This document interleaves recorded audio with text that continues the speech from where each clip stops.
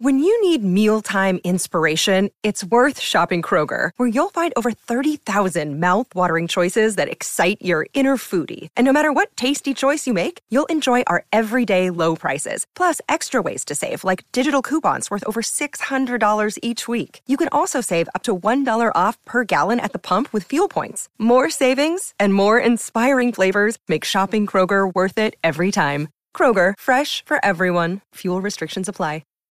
And now, back to Hail Varsity Radio. Good stuff from Andy Markowski. His interview will be posted Spotify, iTunes, Google Play, also the Hail Varsity YouTube channel. Mike Babcock earlier tomorrow. We'll talk Joe Burrow with Jimmy Burrow. We say hi to Evan Bland, Omaha World Herald, at Evan Bland, OWH, on Twitter's where you find him, omaha.com, where you read him. All right, Evan, I'm going to start off with some baseball real quick. And Will Jeske, one of my favorites, love watching him ball at Southeast and also on the gridiron. Got a family connection to him. Really excited for him and excited for Nebraska baseball to get another in-state talent. Got Butin back and, of course, now Jeske.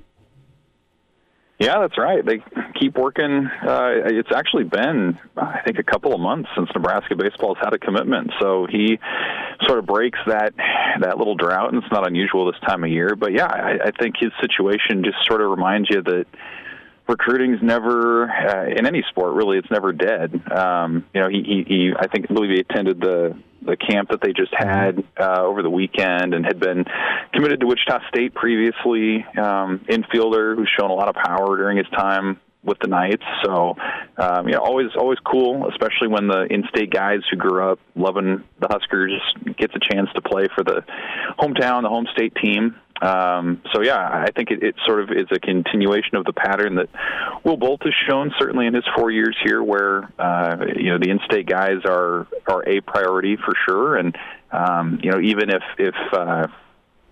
things don't necessarily solidify early on in their high school careers, freshman or sophomore years, the coaches continue to keep track of those guys. And for Jeske, having a chance to make things official with Nebraska is a pretty cool deal, and we'll see him as soon as next season. Evan, with baseball season right around the corner, and this might be a little early, but what do you think the expectations are going to be with this Husker baseball team this year? In the Big Ten, you're always going to be expected to compete with how much more money and interest this Husker baseball team has as compared to other teams in the Big Ten. So what do you think the expectations are for year 3 of the Bolt era? Or I guess year 4, but season 3. It's been a weird start, hasn't it? You think about, his first year was the COVID shutdown. His second year, they win the Big Ten in a league-only schedule, which was odd, and it started late. But that was one of their better teams that they've had. And then last year, worst winning percentage that Nebraska's had in a season since the mid-'70s, don't make the tournament in Omaha. So you've had some major back and forth just in terms of the range of the spectrum that Nebraska's had. So, I think it's fair to say that it'll end up somewhere in the middle, but it's even harder than usual to project. And baseball can be, especially at the college level, it can be hard to project anyway. But you've had the transfer portal into that. Nebraska's, I think, sent 16 guys into the portal. They've gotten 6 guys out since last season. That's combined. That's the most portal action of any team in the Big Ten.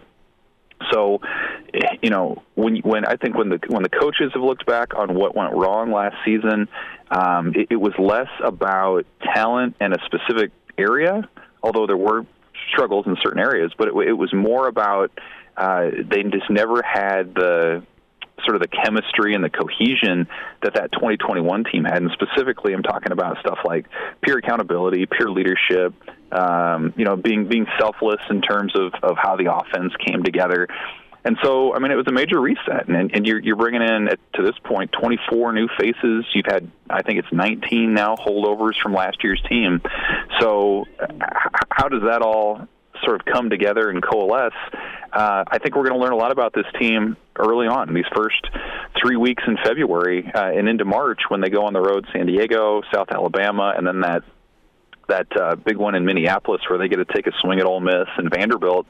We know, like we tend to know when Nebraska has a good team early in the year. They tend to compete and win some of those games, and just by the nature of how college baseball sets up, that's going to be a really important stretch for setting their RPIs and building their postseason resumes as well. So I think there's a lot of incentive, especially just how things line up for Nebraska to hit the ground running, which makes this next few weeks really important as they iron out their lineups and their rotation and things. But I think bottom line, in Nebraska baseball, you're always talking about a team that contends for the Big Ten, that's in the conversation for a regional. And I think if you were to ask the coaches and the players, they feel like they have enough talent assembled to where they can be in that conversation.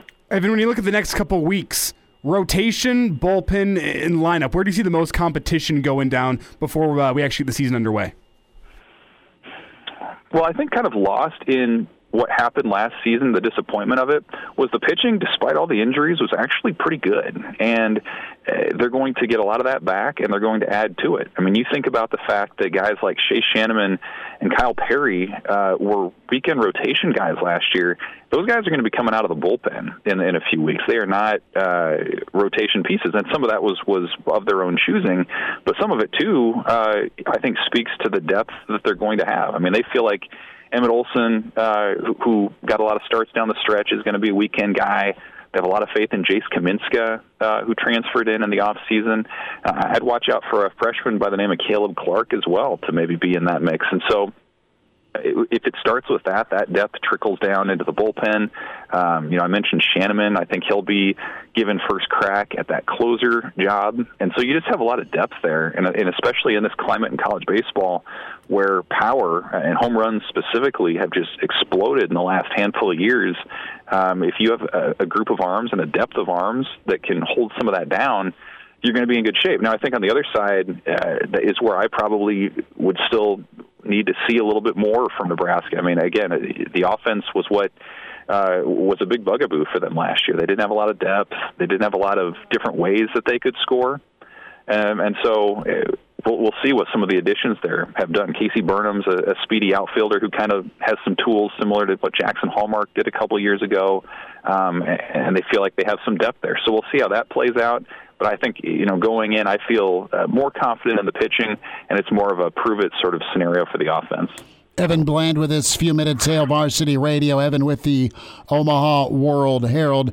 Evan, to go to football here, and busy week in the Metro with Coach Foley at La Vista South and Central and Bell West earlier this week. Of course, you've got a number of coaches in-state and out-of-state checking in on Davon Hall, Daniel Kalin, and Isaiah McMorris. And what's your thought here on the Flex of the world and Drinkowitz and even some of Coach Prime's crew coming into the Metro region this week? Yeah, I mean, it's another reminder of how national, I think, recruiting has become. I mean, 15 years ago, if you had all those sorts of names coming in, it would be, I think, kind of surprising, and you're almost used to it at this point. I mean, PJ Fleck's been a regular in Omaha for a number of years now. I mean, Urban Meyer's been around. He's been at Lewis Central and Council Bluffs. Kirk Ferentz gets out this way. So I think it speaks to the talent in the metro area, certainly, and I think there are, at this point, maybe 6 or 7 2024 prospects who have Division I offers.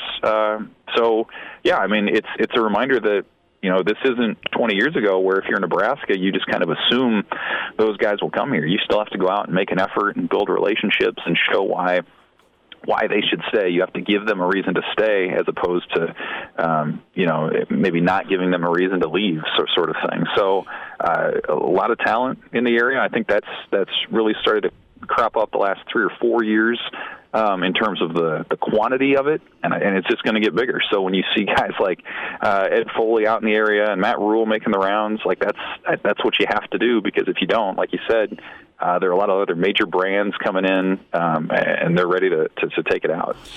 Is new and track record enough to garner interest? That'll open the door, Evan, for Nebraska to build relationships. Coach Rule's really dedicated to that. Can that bridge maybe a tough season one in a in a lineage of tough seasons. I mean, you're working on 6 years of no postseason. A lot of these kids don't know what Nebraska football was when you and I were growing up, and we've heard the topic and talked the topic of lost generation. At least you have a new focus by Rule and the assistants to keep everyone in state. That said, you still got to win on Saturdays. Right. I mean, I think early on, and this is true for a lot of new regimes, like you have a window in the early going in the first year or two to sell hope to recruits because you're new in that place. And Matt Rule can speak to his rebuilds at Temple and at Baylor, but he can also very much tap into this idea that things can turn around and they can be part of that. I think that was something else that he likes to put out there to recruits when he travels is, you know, should Nebraska turn things around and be contending in the Big Ten Conference and be in bowl games and all this, fans will remember those early classes that turned it around. They'll remember those guys who stuck with the program when maybe some of the statistics and some of the track record would tell them to go somewhere else. And so I think there is a power in that, and it's not universal. I mean, there are many examples of guys who just want to go somewhere else in the country, see something else different. But I do think there are a lot of people, who maybe have grown up and seen Nebraska struggle, who wonder, man, if I could be a part of that turnaround, that's a major deal. You're not necessarily just a cog, at another program that's had a lot of success, but you can really be remembered and make an impact, turning something around at a place that already has the support, that already has the structure and everything else that you could want. It just hasn't had that on-field success. And so, I think absolutely right now, with a new coach that has his own success rate elsewhere, I think that message could resonate in the Metro and elsewhere in the state. Evan Bland with us, World Herald, Hail Varsity Radio. Evan, about a minute here. Who's Nebraska's biggest outside threat? What program? In terms of in-state recruiting? Yes. Thank you for finishing the sentence. I think Iowa still is right there. They still have probably the biggest track record recently of taking guys out of the state and showing them success elsewhere. I think Minnesota's probably they kind of want to be that team. They're often here. Colorado has shown, I think, an increased presence since Deion Sanders has taken over, a couple months ago. So I think it's still Iowa though right now. I mean, they can just show you how they've developed guys, sent them to the NFL. In a climate in college athletics and college football where there's so much turnover, the same guy is still in charge out there, who's run the same program for a lot of years. So I think there's some reassurance in that part of it too. So probably Iowa and some of the other regional teams. But I do absolutely think that if Nebraska were to start winning and turning things around, it would be a lot easier to start, maybe putting up a fence a little bit more with some of those borderline regional teams coming in. Evan, we'll talk next week. Thank you for the time. Thanks, guys.